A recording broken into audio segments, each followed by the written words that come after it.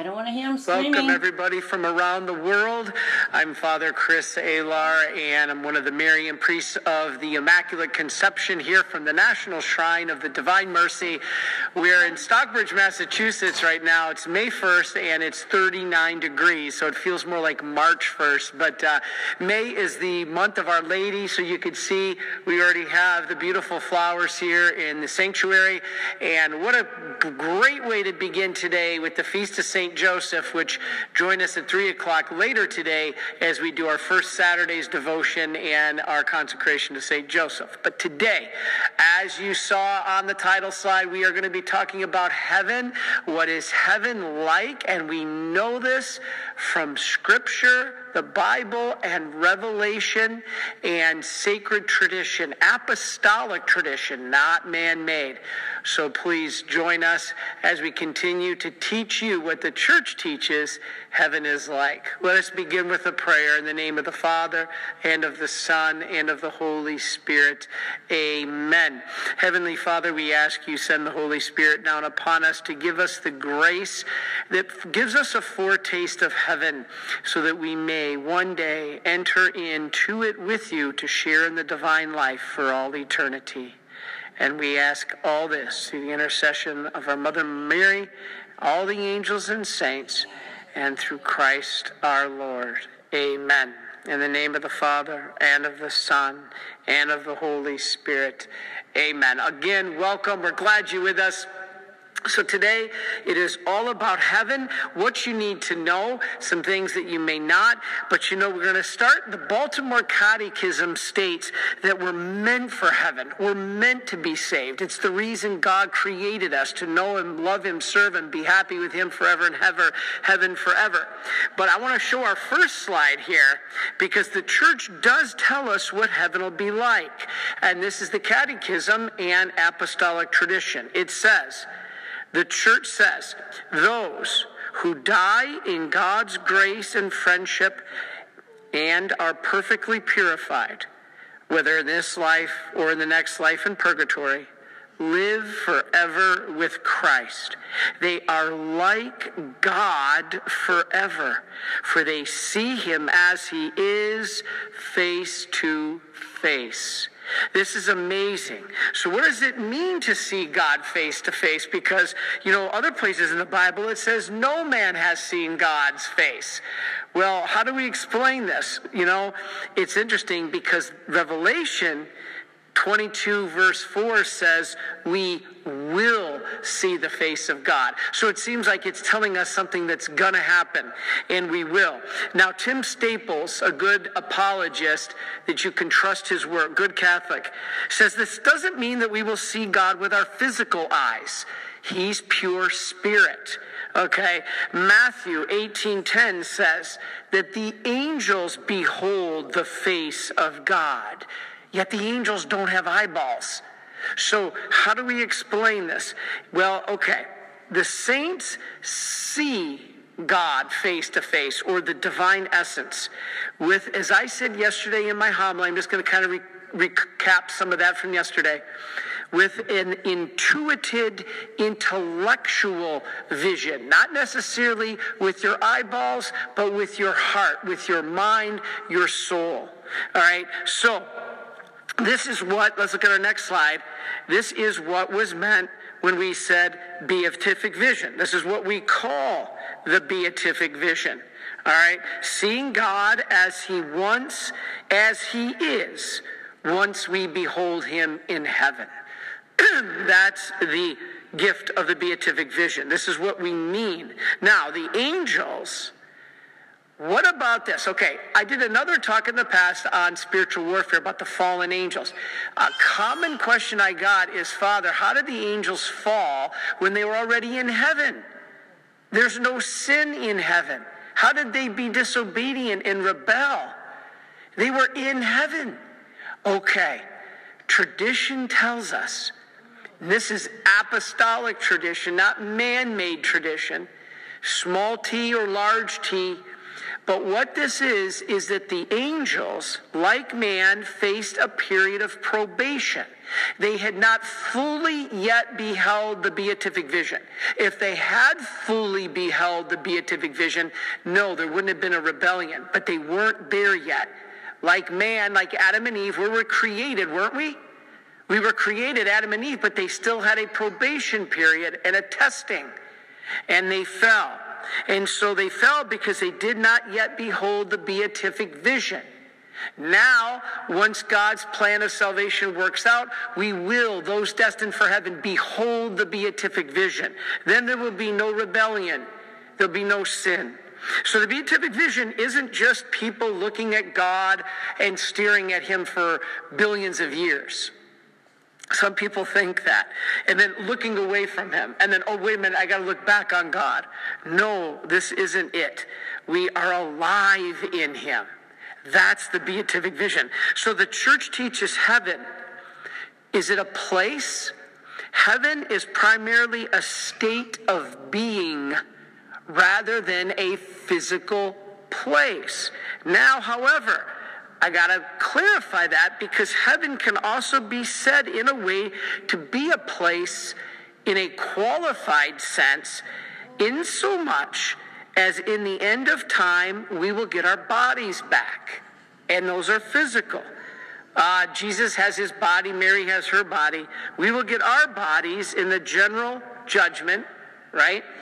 And they can be said to have location in a sense. But it's looked upon as not in this same way we do here. It's going to be different, maybe another dimension. So heaven is actually in the heart, Scripture tells us. Heaven is in the heart. It begins here on earth. Father, this is hardly heaven.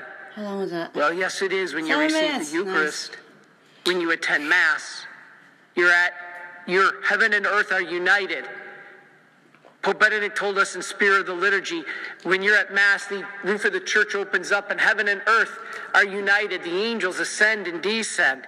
And then it's all fulfilled when you enter into the beatific vision of heaven. So this Mass is a foretaste, heaven on earth. So that, yeah, it's not heaven on earth when you see the famines and the poverty. I would love to do a Tai Chi session for anybody who has muscular pains. But I don't know how to do that. That might help you guys, so I'll try to walk you through it verbally maybe. It really helped me. One time I was serving jury duty in Rockville, and for some odd reason, there was this bunch of Chinese lady doing Tai Chi. They work there, but that's their lunch break. I'm like, and she taught me how to pretend like, you ever whip somebody's butt in the locker room with a wet towel? Yeah. Pretend like your arm is that wet towel. And you want to, I know, it's going to take you a while. Please, this is advanced study. I did say that, didn't I? No, I didn't yet. Okay, whatever. It takes you a long time to relax, people. I'll say it again. 20 seconds. Each minimum 20 seconds per pose. If you can hold it, the longer you can hold it, you'll feel the release. When you first do it, it might take you 5 minutes. We'll do, anyway, well, there's so much to do. Whatever. And the murder, heaven. So this Mass is a foretaste, heaven on earth. So that, yeah, it's not heaven on earth when you see the famines and the poverty and the murders. But that's why we have to pray. Because the Mass is where we do enter into heaven. It's a foretaste once we get through this valley of tears. Yep. All right. Let's look at our next slide. I want to bring something up here that's very interesting. Tim Staples had a great comment. And he said this. I love Tim Let's Staples. look at our next slide. Yes, sir. The blessed will be in a state of contemplation of God that is constant. Constantly. Heaven is principally a state of absolute fulfillment. I'm so absolutely fulfilled. In the possession of God in the beatific vision, the blessed will experience what cannot be put into words.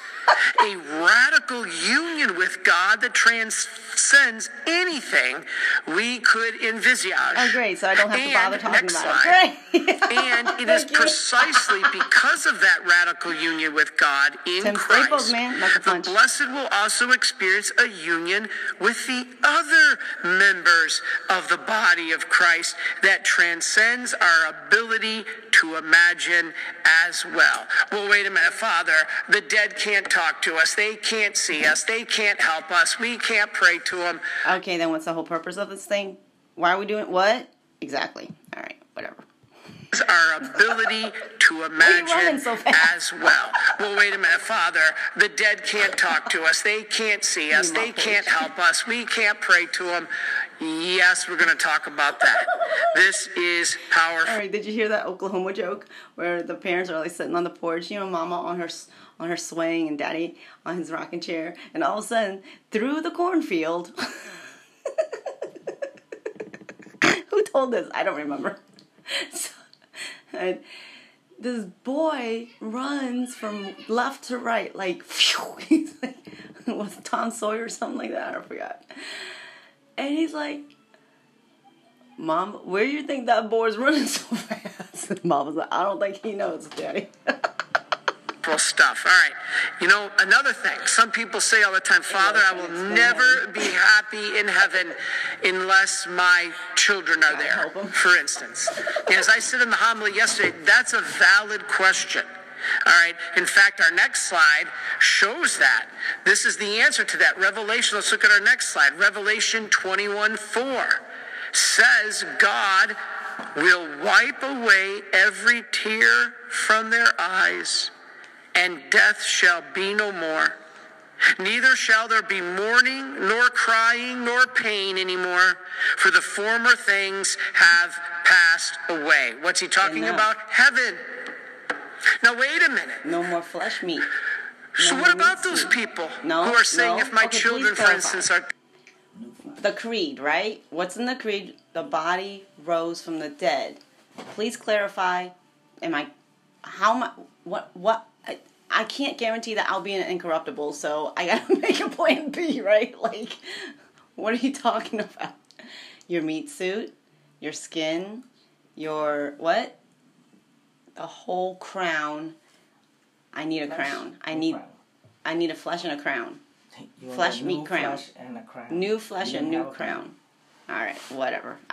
You're in the corrupted body, so there's no crown there. All right.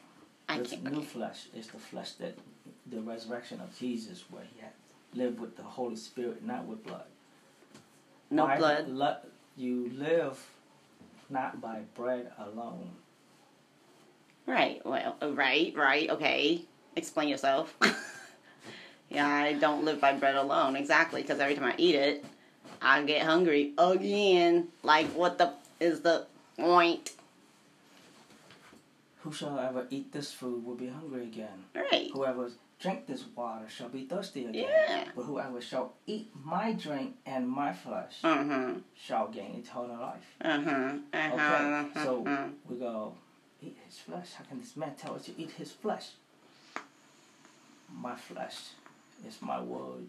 My word is the bread that I was talking about. My word is my bond. Isn't that what they always say? My word is my bond. No. I don't want to be a bond servant.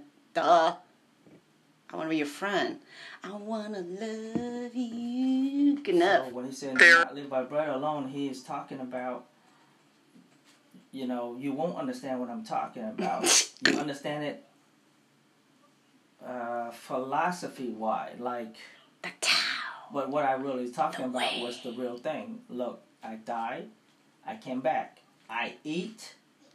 I can drink. I can eat. I'm talking to you normal. Are you alive? I'm able to walk the wall. You alive.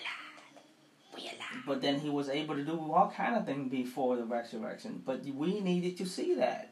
So it is. Mm-hmm. Even Thomas was satisfied. But Good enough. There was a difference between before and after. You got a physician, Luke, who was satisfied? The difference is, one has blood, and then afterward didn't have blood.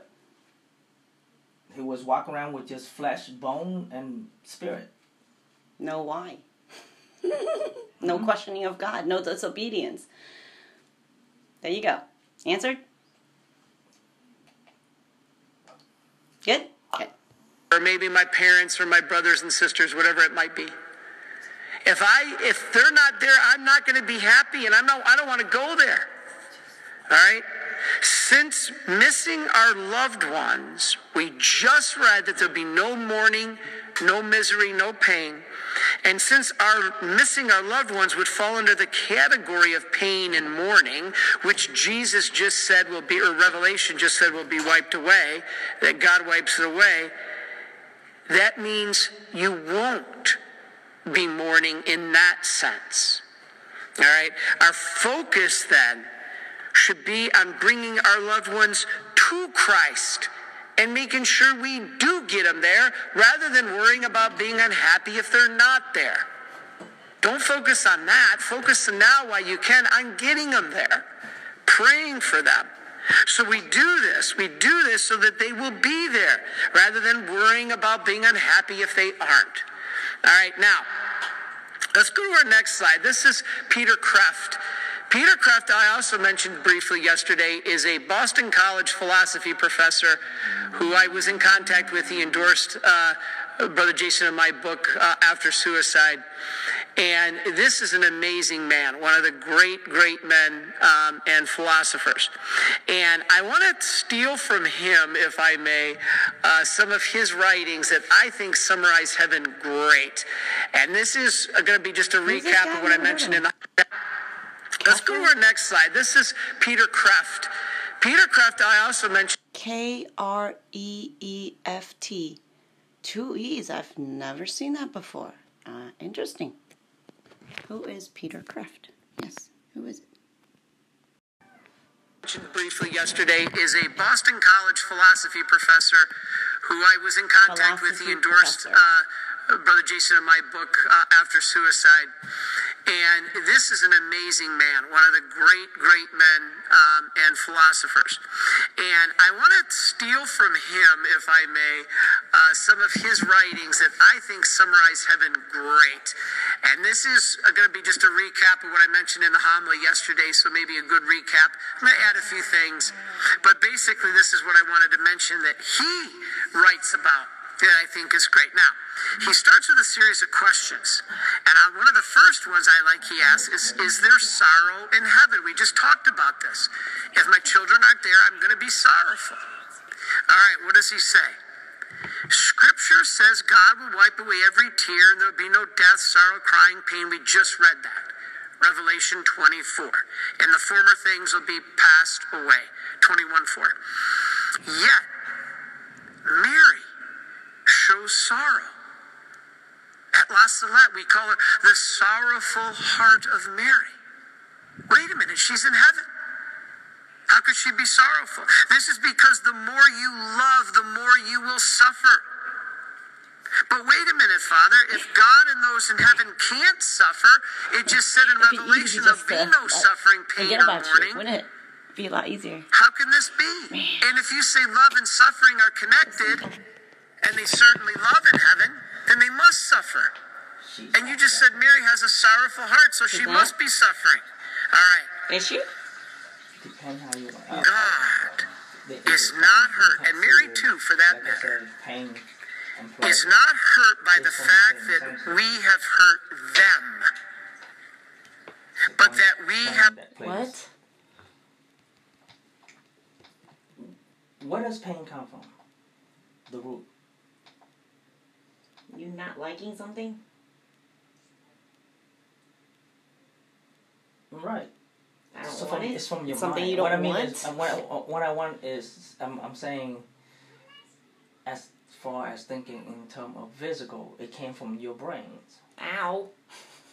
The pain came, the brain tells the body that this fucked up. You should be painful. And you go, yeah, I'm hurt. Like, if you think about slow down the process and see how the shit works, and you're like, yeah, it is like that. Okay, where does pleasure come from? Your brain, that your body, this feels good. Yeah, you should be jumping excited. And then you go, I know I'm explaining slow motion, but It's instantly. That's how the brain works. Delay, jet lag, no worries. Not jet lag, for describing slowing it Right, down. that's the only... we need something to understand. Yes, everybody understands jet lag. At least anybody who's ever gone out of their country. Say, I give you a will. A plant doesn't have the willingness to do, even if it wanted to. I give you the able and the will. Yet, everything comes from your mind. Yet, everything comes from the soul. Is it the mind?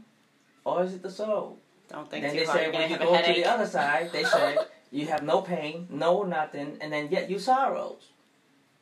Which is it, Father? I don't know, you're confusing me. Exactly. I'm confused. Explain it. Go ahead. I told you. Don't think to... 走火入魔. Oh my goodness. 走火入魔 for real. Stupid. Psycho. Look, she's laughing right now, and I've seen her cry.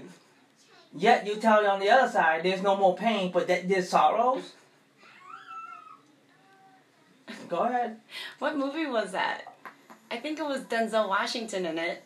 And all of them were following him in the desert, and there were mines everywhere under the sand, and some of them couldn't hold it anymore because he was going so slow with the staff. He was trying to poke out the mines, and he was telling everybody to follow exactly his footprint. And then the guy at the end, he couldn't wait anymore, so he got blown up. What movie was that? And then entered this crazy ass mansion with this lady, like, trying. I don't know, some crazy movie. No, it was either Denzel or the other one who did... Well, he did Eli, too. I don't know. Whatever. It just said, how could she be sorrowful? This is because the more you love, the more you will suffer. But wait a minute, Father. If God and those in heaven can't suffer, it just said in Revelation there'll be no suffering, pain, or mourning. How can this be? And if you say love and suffering are connected, and they certainly love in heaven, then they must suffer. And you just said Mary has a sorrowful heart, so she must be suffering. All right. So, if there's a black boy, God. again, same thing, again, Catholic, same thing. But I get it. There's no way it's taking heaven to put into There's swallows, there's ravens, there's finches. Okay. All right. Until y'all learn to stop doing this. I'm going to take what y'all understand, and then I'm going to tell you, y'all do it. Explain it to me. Tell me, hold on, describe space using earth matters to explain. Go ahead.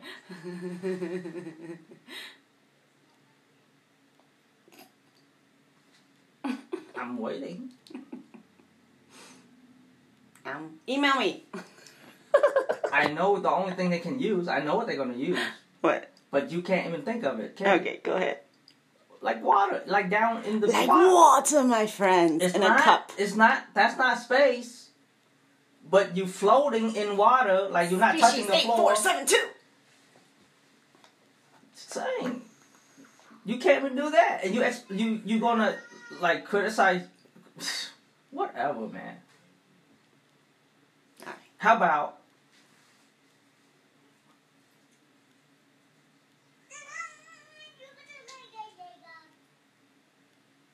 this does not even come close. I know blasphemy, but for the purpose of a human God, Father, please Don't worry forgive about us. it. No one's listening I'm to you. talking to God the Father. Sorry.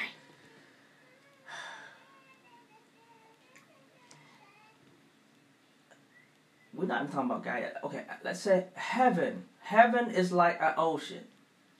Or an onion, if you're Shrek. Heaven is like an ocean. Okay? Is the ocean wet? or is it that you jump in It's wet. and you're wet? Okay, I remember this one now. Right? So you jump in, your whole body's wet. Yeah. Wet. Moist. Mist. Genesis. Flowers growing in the mist. Mm-hmm. Mist. Wet. You know what? Let me take it back. It's hard to explain. It is like pregnancy. Atmosphere. It is like pregnancy. You have to remember when you're pregnant, how was spiritual pregnancy. Did you worry about the baby? Did you pray that he would come out right? Right. I looked at pretty baby pictures all day long. Let's slow down. And you want to make sure that you pray to God that he come out with 10 fingers and 10 toes. Yeah. Because I know two people with 6 fingers. See, but go ahead. Y'all want to understand what that's like? Or Father Alar? He's talking about pregnancy, on like using pregnancy. It is like both. It is. You know, he says like pregnancy. When the mother's in pain, in labors, and you see that he described it. It's like pain. But when the baby's birth, the mother forgets about her pains, and all she sees is the hope and joy and love in the baby. Yep. I did not take no medication from them. So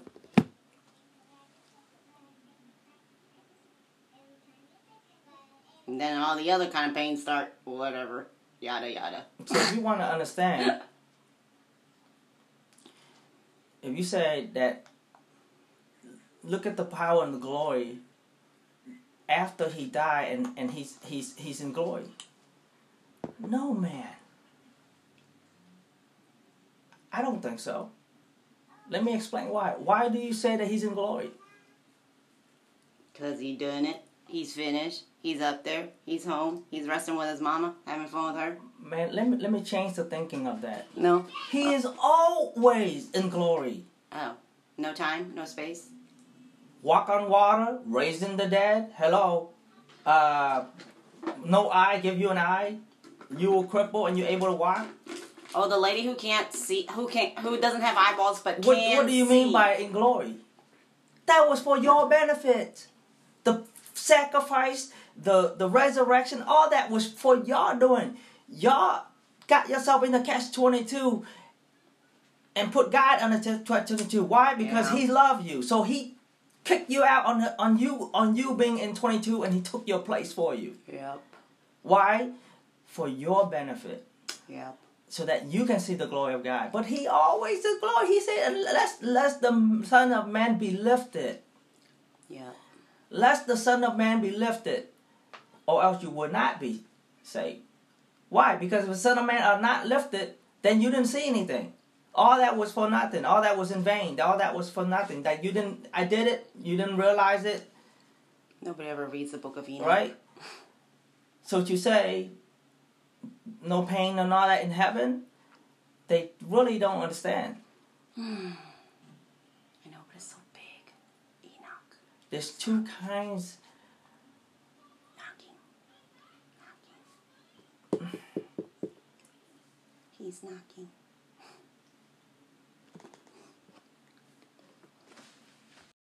You seeing that they going through the path that you know what's going to happen. It's like you sitting on top of the mountain, like Kent Hovind's example. I love his example. It's like everybody's climbing a mountain, and the vantage point from the top can see everything, all the rivers below, all the landscape for as far as the eye can see. Where on that landscape am I? You know what I mean? Like, and prayer is like you have a walkie-talkie and he's walking you through your life. That's how I see it. I was like, man, that's paradigm shift right there.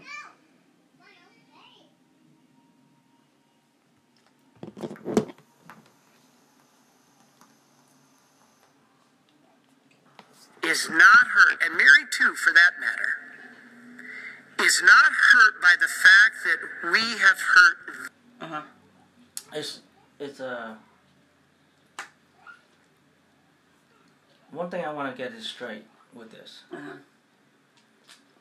Is that you guys need to study what was Jesus like, or what was before, and what was after and resurrected.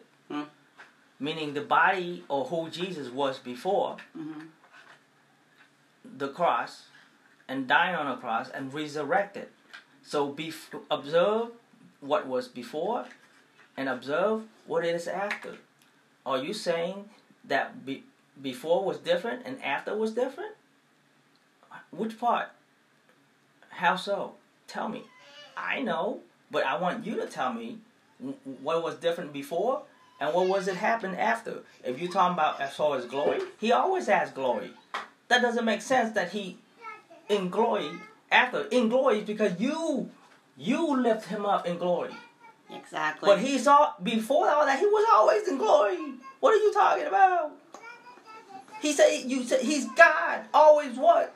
Glory be to the Father, the Son, and the Holy Spirit. I don't know how to say it, but always be and always will be. Basically, if you're not giving him glory, then who are you giving glory to? Hello. He said, must the Son of Man be lifted, as Moses lifted the serpent in the desert, so that the Son of Man also be lifted. Does that mean that in order for him to have power and glory, man must be lifted? No. That's for our benefit. Or just play, whatever. Them. But that we have hurt ourselves. It's like a good parent. I use the example of a drug. If the son or daughter is hooked on drugs and they're destroying themselves, the parent's going to be sorrowful, hurting. And the other example was, well, wait a minute, are we going to be sorrowful if we learn at the general judgment that some of the souls we knew are in hell? Now that does seem like a good question. But surprisingly, the answer is no. You won't be. Oh my, Father, how's that? That's not possible. Yes, because we will be fully illumined that they got what they chose. They got what they wanted. They would be miserable in heaven. That seems crazy, doesn't it? But remember, I'd rather reign in hell than serve in heaven. And some follow that path. That's why we have to pray for them now. All right? Now, next question Peter Kraft asked. Will we know everything in heaven? And he makes a good, emphatic point. No. Heaven isn't us being divine. Only God is divine, which is infinite. We will remain human, which is finite. Only God is divine and infinite. We are human and finite, and we'll stay that way. We will share in his divine life, in a way we do that now at Mass, but we will not know everything. It's probably a good thing, because if you're not omnipotent, all-powerful like God, it probably isn't good to be also omniscient, meaning all-knowing, because that would be more like hell on earth, Peter Kraft says. All right, so we will be more like children in heaven, knowing what we don't know. Remember when you were a child, you knew that you didn't know how to drive a car. When you were a child, you knew that you didn't know how to work in a professional job like your parents did. You knew you didn't do that. You knew you had a lot to learn. That's the same in heaven. We'll be like those children, knowing what we fully don't know. That's humility. Knowing the truth. All right, he mentioned, and I mentioned this yesterday, he said, will we all be equal? He says, no. We will in dignity, but not in the sense that we're exactly the same. And in essence, maybe not even dignity, because there are levels of heaven, and we will attain based on our holiness and our receptiveness to God's grace. So this is a new form of pride in the world. This is communism. That nobody can be better than me.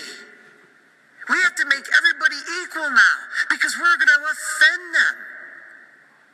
We can't even give trophies anymore in sports. You know, when I was a kid in baseball, when I was in Little League baseball, this is the honest truth. The parent each week at the baseball game was to bring a bunch of goodies for the team. I was like in second grade, third grade. And the parent, each week was a different parent, was to bring some goodies for the whole team if they won. So they bring, maybe ice cream bars or sodas or whatever it would be. And the coaches made it clear that if we won, we got those treats. But if we lost, the parent took them back home. Now, do you really think that that is so absolutely horrible? Actually, I look back on it and I say it really taught me a lesson. It was not a crime. It taught me a good lesson that I have to strive to do my best. This thing of everybody gets the same award is socialism. It doesn't provide any personal incentive. And so I think this is powerful. So anyway, here's the thing. In heaven, we will maintain uniqueness. We need heroes. And in heaven, we'll have them. There's levels of heaven. You will do something better than any other soul for all eternity. You may not even know it right now, but you've been given a unique aspect of your life, your soul, that is different than anybody else. You will do something better in heaven than anybody else who has ever lived for all eternity. Maybe it's adoring a certain attribute of God, whatever it might be, but you will have a uniqueness that no other soul in human history will match, and God has given that to you. This striving to wipe out all uniqueness is of Satan. Justice, they say, is what it's about. No, justice doesn't mean equality. It doesn't mean sameness. Justice means giving someone their due. So it is just, so it is just that I worship God, as I said the other day, more than a sports athlete.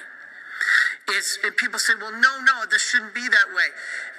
It is just to treat a pig like a man was the example Peter used, Peter Kraft. Well, then he said, well, if a pig is going to be treated like a man, then it's also just that a man is treated like a pig. And that's not just. This is to treat differently in one aspect, but dignity is equal in another.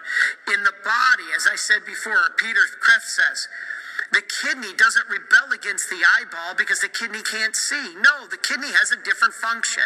The kidney filters the urine. The eyeball does not, but the kidney doesn't see. The eyeball does. This is fascinating. All right, what about those in heaven? Speaking of eyeballs, do they see us? Do they see us now? The scripture tells us, yes, we are surrounded by a cloud of witnesses. God is not the God of the dead, but the God of the living, for all are alive in him. This is the Bible.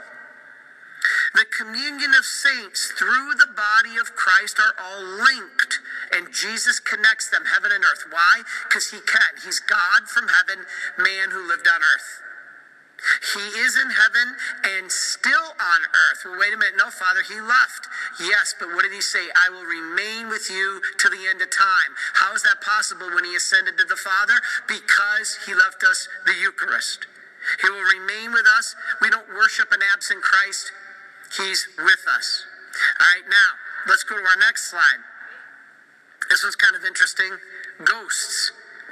Are ghosts from heaven? And I'm finishing just my little summary from my homily yesterday. Are there ghosts? Well, yes, there are spirits that could come to us from heaven, hell, or purgatory. Hell's not been sealed yet, so the demons can wander this earth. At the end of time, hell will be sealed. Satan and all the demons will be thrown into it, will be sealed forever. Then they can't get out. Right now, they can roam. The evil one is roaming around the world looking for souls to devour like a prowling lion. Now, these souls or spirits can be from heaven, hell, or purgatory. Now, we are not to conjure up spirits. We are not to conjure up spirits because this can bring evil. We know this. However, that's only because of the fear of the evil one. Ghosts, as I said, can be from heaven, hell, or purgatory. That's why we stick to the saints. That's why we can pray to the saints. Pray doesn't mean to worship. Pray means to ask. We can ask and communicate with the saints. Why? Because we have no fear that they're of evil.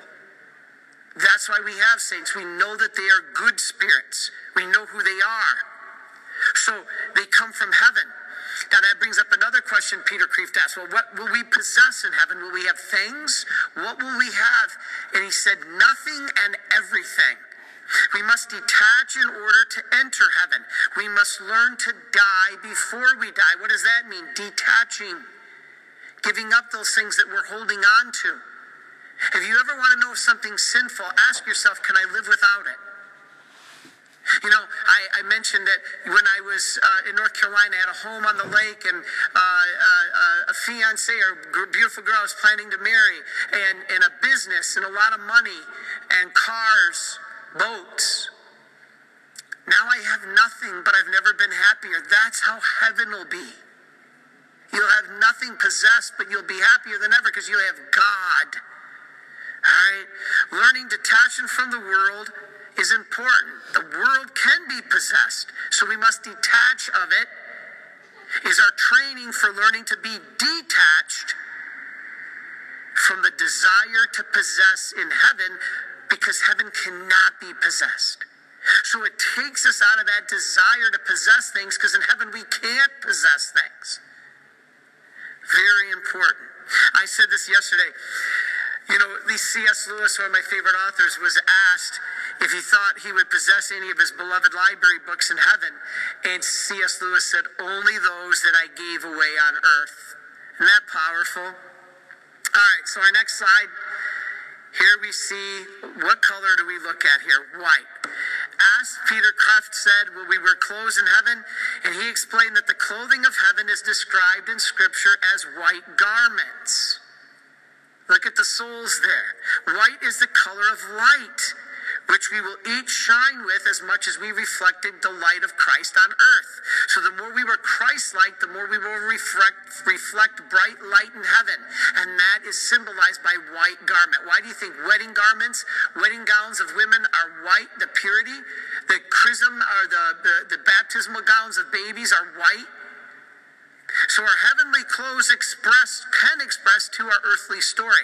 And he pointed out that things like Socrates may have a philosopher's robe, or heroes may wear the garment that they were, George Washington might have, his presidential garb on. This is awesome. He even said Jesus may wear a crown of thorns, but now those thorns might be diamonds. All right? And then I finished yesterday with a couple last things. One, will there be our animals? Will our animals be in heaven? Everybody wants to know this question. And I pointed out that Aquinas says yes. Well, let me rephrase that. Are there animals in heaven? Aquinas says yes, but they're not our particular animals. Because only human beings have rational, immortal souls. Now, every living thing has a soul. You've heard me say this. Every plant has a soul. Every animal has a soul. Every human has a soul. It's what gives you life. So if a plant is alive, I haven't killed it yet, it has a soul. But it's not rational and immortal, Thomas Aquinas says. So it will not be resurrected from the dead. But he does say there will be animals in heaven, like the horse that Christ rides and stuff like that, but they just won't be these animals. Now, C.S. Lewis disagrees. C.S. Lewis supposes that animals are saved in their masters as part of their extended family, because God brings all creation to himself. In other words, when he saves you, if your pets are part of you, your pets will be saved too. So Peter Kreeft agrees with C.S. Lewis on this. So I think it's very fascinating how you want to look at that. So we can have hope for our animals. Now, next, will we get bored in heaven? These are the last two I mentioned yesterday in the homily. Will we get bored in heaven? Now, it seems like we will. Father, if I'm just going to stare at our Lord for billions of years, it seems like I will get bored.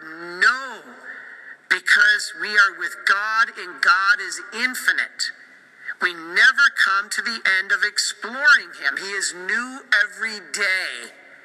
Heaven is eternal, and it means that time does not pass. That's the only way boredom comes about. Boredom is a condition of time, or time is a condition of boredom.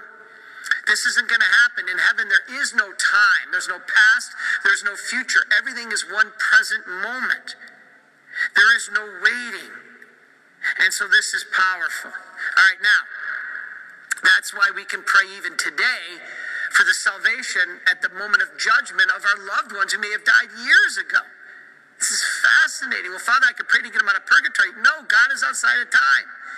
Our prayers, because God knows when we were going to make them, even if it was 20 years in the future, can apply those graces to our loved ones even at the moment of their judgment in the past. Fascinating. All right, then finally, I finished yesterday with will we have free will to sin in heaven? I don't think I covered this. I didn't yesterday, so this is a new one. Will we have free will to sin in heaven? Good question. God is both free and he is sinless. So when we are perfected and perfectly aligned with the will of God, we will not choose to sin. Even though we have free will, we will have a freedom not to sin. This is interesting. Our highest freedom is freedom to be fully ourselves, and we are most free when we are obedient to God's will. No, Father, I'm tired of the Catholic Church. Rules. No. Those are God's directive and guidelines to bring you to eternal life. And that will bring about more freedom than anything. You want to know what no freedom is attachments to addictions or material goods of this earth. That's not freedom. You're enslaved. You're enslaved to addiction, drugs or sex or whatever it might be. Following the will of God is a breaking of that and true freedom. Freedom isn't doing whatever you want to do. That's license. Freedom is doing what you ought to be able to do. So what we ought to do is worship God. So in the United States of America, we have the freedom to worship God. And please don't let that freedom be taken away. All right. So good stuff. Now, let's go on to some new material. The Bible says, no one imperfect in love will enter the kingdom of God. They will not enter heaven because God is perfect love. But that doesn't mean that all flawed people will go to hell either. All right, we are all flawed. Often purgatory is needed for us to be cleansed of these defects and attachments. I did a whole nother talk on purgatory, so I won't do that now. But it is natural for people to be thinking about death right now in the afterlife because of the pandemic. And maybe that's not a bad thing. All right, we lost Father Seraphim and Father Walter Gergel to the virus. It makes us think. But don't focus too much on this. God has called us to love him and our neighbor here on earth. This is why we already are beginning our heaven here on earth. Even though we're in the valley of tears, it's a foreshadowing, especially the Mass. We are to live in some ways as though we are already in heaven, at least connected to heaven. All right? The faithful departed, our loved ones who have died, we may think are invisible to us, but they're still connected. We still have a relationship with them. Don't let non-Catholics tell you they're dead and you can't pray for them and all that stuff. All right? Let's look at how we know this. Let's look at our next slide. What is this a picture of? The Transfiguration. And Jesus at the Transfiguration stood between Moses and Elijah. He communicated with them, and they have long since died on this earth. They're not dead. I just don't get that argument. What about Jesus when he called Lazarus out of the grave? If Lazarus couldn't hear when he was dead, he was commanded, I tell you, come out. And he got up and he came out. Even after he'd been dead for days. The saints, even the angels, have visited mystics, given them messages from heaven. Mary at Fatima and other places. So if you want to be close to your departed loved ones, stay in a state of grace. Spend time in prayer. Talk to God. Accept the help God gives you. of the angels and the saints, pray for your faithful departed loved ones. For if they are in purgatory or in heaven, you can help them if they're in purgatory, and they can help you if they're in heaven. It's communication. We can communicate with them through prayer. That is scriptural. Read the book of Revelation. It talks about the prayers of the saints going up to the throne of God. In fact, when we are in the state of grace, we are living the life of heaven here on earth. What does state of grace mean? You're not aware of any mortal sin. All right? Heaven is in our heart starting here in this earth, because God is dwelling in us and with us, and he is acting through us. So the more that we are Christ-like on this earth, the more we are prepared and ready to enter into heaven, even the higher levels. There's multiple levels of heaven. We'll talk about this. So we also have the testimony of the saints, who have a lot to say about heaven, like St. Faustina. St. Faustina told us a lot about heaven. Love is heaven given us already here on earth in Holy Communion, and it'll be fulfilled in the beatific vision. You know, St. Faustina said, my mission will come to an end after I die, or will not, I should say. St. Faustina said, my mission will not come to an end when I die. It'll just begin. And here's what she said in the diary, number 281. Listen to this. O doubting souls, I will draw aside for you the veils of heaven to convince you of God's goodness, so that you will no longer continue to wound with your distrust the sweetest heart of Jesus. God is love and mercy. Did you hear that? Don't wound the heart of Jesus. This is why today, join us at 3 o'clock. We will be doing the first Saturday's devotion. And then next Friday, we'll do the first Friday devotion. And so today, join us at 3 o'clock. Brother Ken will be with us. And actually, you know what? I think because we have less time this week, I think we're just going to recite the chaplet. I apologize. But we are going to make reparation to the two hearts, just as St. Faustina said. So join us. Now that brings me to my next slide. Let's read what this has to say. This is from Diary 592, St. Faustina. I learned in the heart of Jesus, again, the heart of Jesus, the Sacred Heart, that in heaven itself there is a heaven to which not all, but only chosen souls have access. This is the levels of heaven we've been talking about. Incomprehensible is the happiness in which the soul will be immersed. Oh my God, oh, that I could describe this even in some little degree. Souls are penetrated by his divinity and pass from brightness to brightness. This is the light I was talking about. An unchanging light, but never monotonous. You will not get bored. Always new, though never changing. O Holy Trinity, make yourself known to souls. Diary 592. Isn't that amazing? That's her description of heaven. Now, she continues to talk about it. Let's go to the next slide. This is Diary 777. Today, I was in heaven. Can you even imagine? And I saw its inconceivable beauties and the happiness that awaits us after death. You know, if there wasn't happiness after death, this world would mean nothing. We have something to hope for. She says, I saw how all the creatures give ceaseless praise and glory to God. I saw how great is happiness in God, which spreads to all creatures, making them happy. And then all the glory and praise which springs from this happiness returns to its source, and they enter into the depths of God, contemplating the inner life of God. Next slide. This source of happiness is unchanging in its essence, but it is always new, gushing forth happiness for all creatures. Now I understand St. Paul, who said, eye is not seen, nor has ear heard, nor has it entered into the heart of man what God has prepared for those who love him. Wow. All right. That is powerful stuff. Now, I want to put it into even more common terms. I'm going to show you a real quick clip from Mother Angelica. And y'all remember her from EWTN. We'll be doing a new EWTN show coming up in the fall from here in Stockbridge, us Mary and Father. So look forward to that.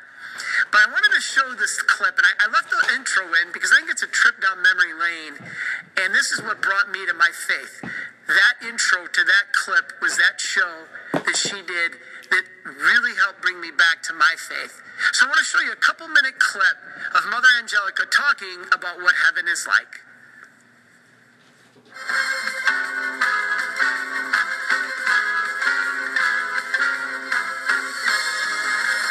Angelica Live, brought to you from the Eternal Word Television Studios in Birmingham, Alabama.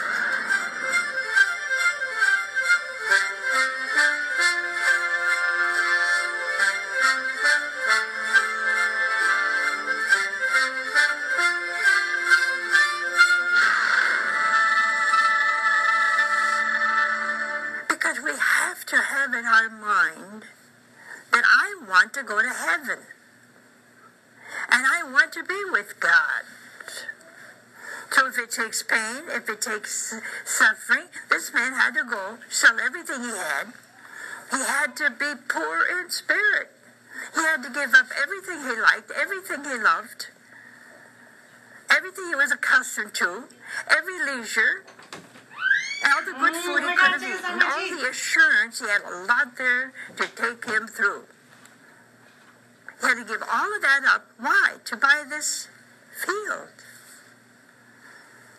But what was in the field? A pearl. Nobody ever saw. And isn't that like heaven, huh? And we're all anxious, there's all kind of books about people that near death or death experiences. We want to see what happened to them. Well, the same thing happened to all of them. They knew who they were. Suddenly, all their sins were before them. And then they knew there was a place they could not go beyond. They had to come back. I'll make a bet that 99% of the things that bothered them before didn't bother them anymore. Why? They saw the field, and they saw the pearl. Suddenly, nothing mattered. Nothing. See, if you don't have in your heart a goal, is the goal of this world? No. Because it passes. Everything passes. So isn't that awesome? A trip down the memory lane from 1999. Now, what was Mother talking about there? The scripture passage of the pearl of great price. That here was this guy who had to give up everything, even something that was good, something that he loved, his land, to his money, to get the land, to possess the pearl. And so this is what she was telling us. We might have to give up things, part with our money, part with these things to possess something greater. The pearl of great price. This is what heaven is like. And so that was a great explanation. Now I'm going to continue.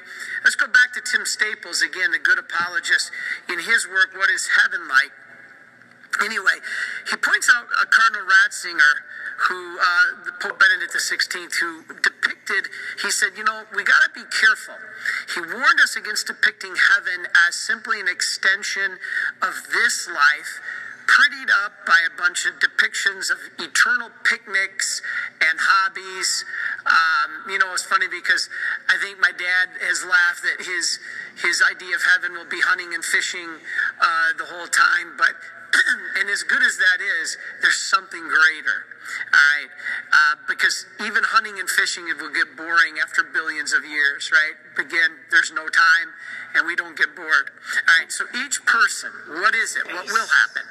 Each person, as I said, will see or comprehend God, live in God in this beatific vision, as we explained earlier, in accordance with their own capacity to, given by God in grace, at the moment of death, have they been in a state of grace? All right, this is important. In accordance with their own capacity dictated to them by how much they lived in a state of grace at the moment of death.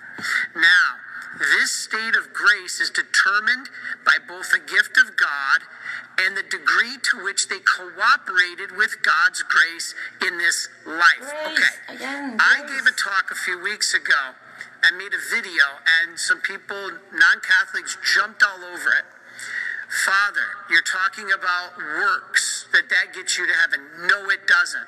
First of all, I wasn't talking about physical works more than works of love.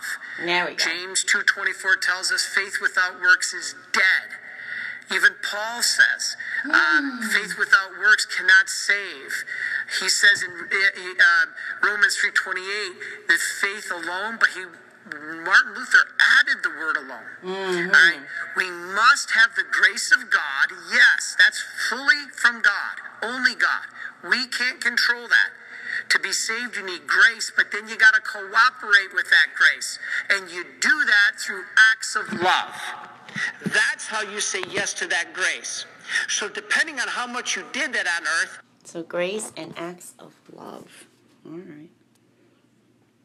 Cooperate with that grace. And you do that through acts of love. That's how you say yes to that grace. So depending on how much you did that on earth is how big your vessel will be in heaven. So Big everybody vessel. will be fully Big happy in heaven. But think of yourself as a little shot glass or a great big 55-gallon drum. Whichever one you are, both will be filled completely. If you're just a little tiny shot glass and God fills it to the brim, you're happy.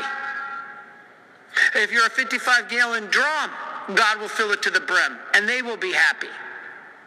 What determines if you're a tiny thimble or a giant container is how you live to love.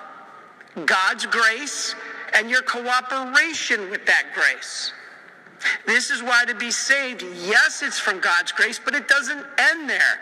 Non-Catholics stop there. No, we have to cooperate with that grace. Works of love, not works of the law. And people get confused by this. All right, the state of grace is... Okay, that reminds me of the Tobit story, right? He physically made incense of the fish parts, which created a stinking smell that chased away the demons. But can you think of that in terms of spiritually, invisibly? When you pray, when you stay near Mary, when you stay near God, He don't want any part of that. You see. All right, there we go. Lamppost. Is determined by both, as I said, the gift of God and the degree to which we cooperated with that grace. This is an example, perfect example, is Mary. In His shadow. The mother of God. She was given a ton of grace, but she perfectly... Does He even have a shadow? If He's a light bulb, never mind. Cooperate. God in the degree to which we cooperated with that grace. This is an example, perfect example, is Mary, the mother of God. She was given a ton of grace, but she perfectly cooperated, saying yes. All right, this leads us to our next slide. Let's take a look. When we do this, we'll be reunited with our bodies in heaven. People seem to forget. They think we die and just our spirit goes to heaven. Tentatively, that's true. But when the world ends and it's time for the general judgment, remember there's two judgments. I gave a talk on this last week. There's two judgments. You have your personal judgment immediately upon death, and then you have the general judgment at the end of the world where you'll learn everything of God's plan, and then you get your bodies back. So everybody has their own day, but then there's the last judgment in heaven. And whenever you die, you're just zoomed there, I guess. Judgment at the end of the world, you'll learn everything of God's plan, and then you get your bodies back. Now, these will be the same bodies that you had in this earth. So, if I feel like my kid is responsible enough to handle a knife, he can handle a knife. Oh, good enough. Earth. They'll be the same bodies, but our resurrected bodies will not die and will be transformed in glory. Just like Moses and Elijah. That ain't a knife, Crocodile Dundee. That ain't a knife. Let me show you a real knife. Yeah, okay. On the mountain at the Transfiguration, freed from suffering and pain, enabled to do the things that only Jesus could do in the Bible after he resurrected. We will shine, as I said, with that light that we reflected the light of Christ. And St. Thomas says this is important. That's what we pray in the rosary, right? She who magnifies, I magnify the Lord. Yep, magnifier, amplifier, good enough. He says man will rise again without any defect of human nature. We will be glorified because as God founded human nature without any defect, he will now restore it without any defect. In heaven, you will have your body without any defect. So let's look at the next slide because here we summarize it. And we talk about our characteristics of our bodies. All right, I wanted to summarize these. I talked about these the other day, but I think it's great to summarize. This is the characteristics of our resurrected body. We will have identity, meaning we will get our body back, nobody else's. Okay, hold on. So look at the first one. Too much going on. Right, so we got IIQ, ISAC. Sorry. Characteristics of our resurrected bodies.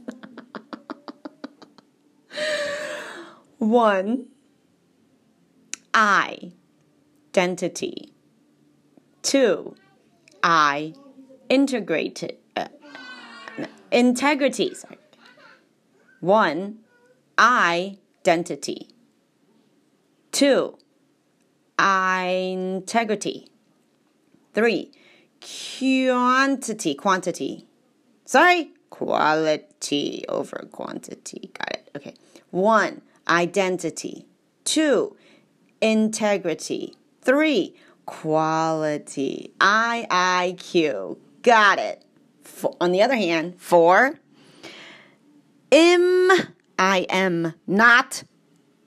impassibility. Can't pass from here. You want to pass over? You gotta get to the next finger. 5, subtlety. Sack.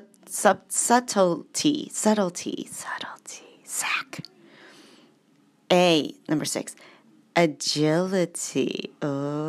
7, clarity. Isaac. Nice. What is that? Like, I come, I see, I conquer? Oh, man, I'm so tickled.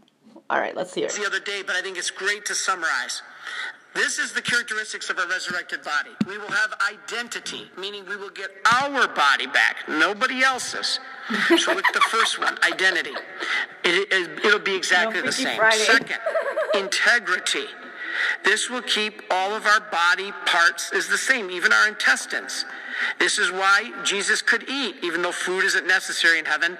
It's possible to eat. Third is quality. Our bodies will be youthful.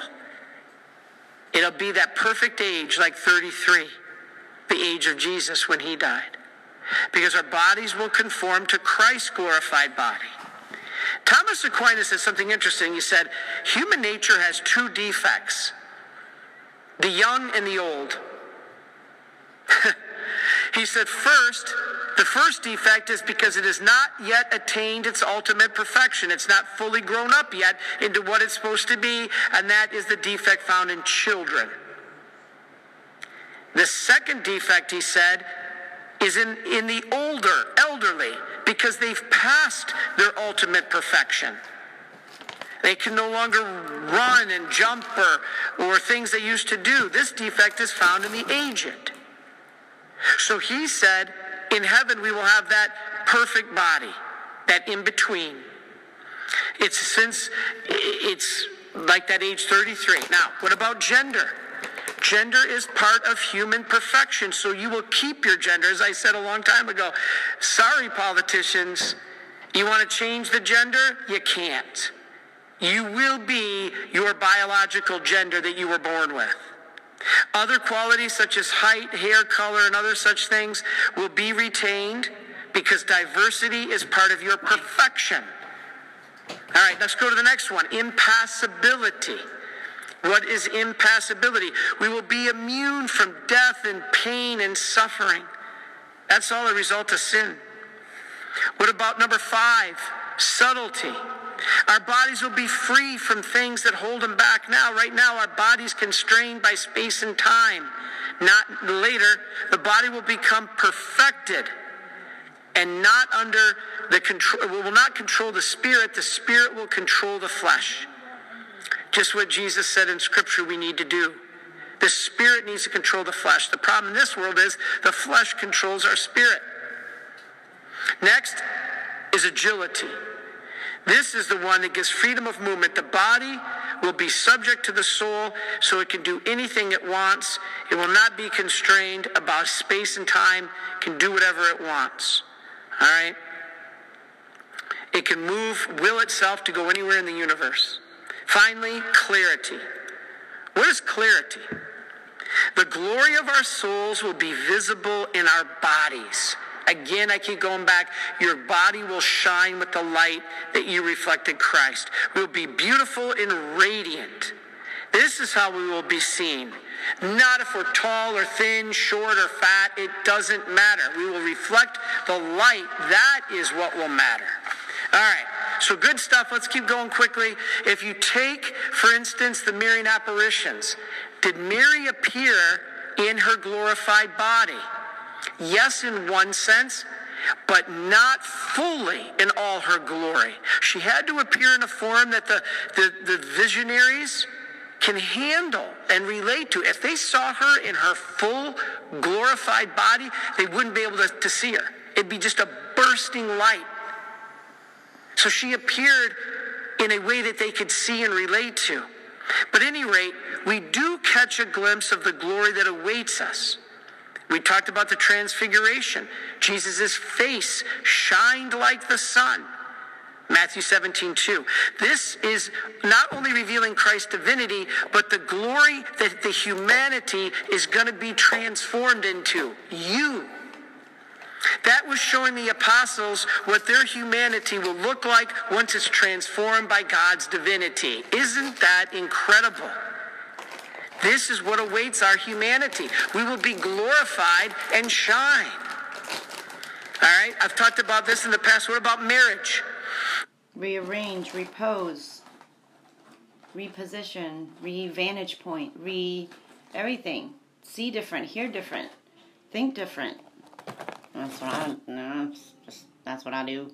There's no marriage in heaven. I always laugh. Some people say yes, and other people say, oh, man. Because the 3 purposes of marriage on this earth aren't needed in heaven. The one purpose of marriage is to be procreative, open to children, to perpetuate the race after people die. That's not needed in heaven. Nobody dies. Another objective of marriage is unitive, the sexual marital covenant. That's not needed in heaven. You'll be perfectly united to Christ. And third, get your spouse to heaven is not needed in heaven because they're either there or not. And so this is powerful. Now, do we believe, though, that we will be united with family members after this world? Okay, answer yes. Where? The prayers of the rites of our burial in the Catholic Church. They refer to awaiting the day that we are reunited with our deceased through Jesus. You know, we just did the tragic funeral for Mark, one of our employees here, who died suddenly. And I did the funeral. And the words sank deep at the final commendation. That's part of a funeral. And I read the words from the rite, the burial rite, the rite of Christian burial. Mm-hmm. And it said, may we comfort one another with our faith until we all meet in Christ and are with you and Mark forever. Through Christ our Lord. Amen. Amen. Faithfully departed. Rest in Say peace. it after every time you eat. You know, Lazarus, and the rich man and Abraham, that parable in Luke 16, they were all able to recognize each other in the next world. Mm-hmm. Why are we constantly told as Catholics that the saints are dead, buried, they can't hear us? They're more alive than ever. He's the God of the living, not of the dead. Moses and Elijah, we talked about the transfiguration. They If you're living with him, why do you have to fast? He said, why do they have to fast when they're with the bridegroom? Like, I'm with them. But if you're not with them, then, yeah, you better stop whatever you're eating because it's keeping you away from him. Duh. Recognized each other. This is Matthew 17. And of course, the disciples even recognized Jesus after the resurrection. So that's why we implore the saints. Tradition tells us, apostolic tradition, not man-made tradition. Remember, when somebody tells you as a Catholic, stop in the man-made traditions, you need to say back to them, I follow the Catholic Church, which is apostolic tradition, given by God to the apostles. And that was given to man.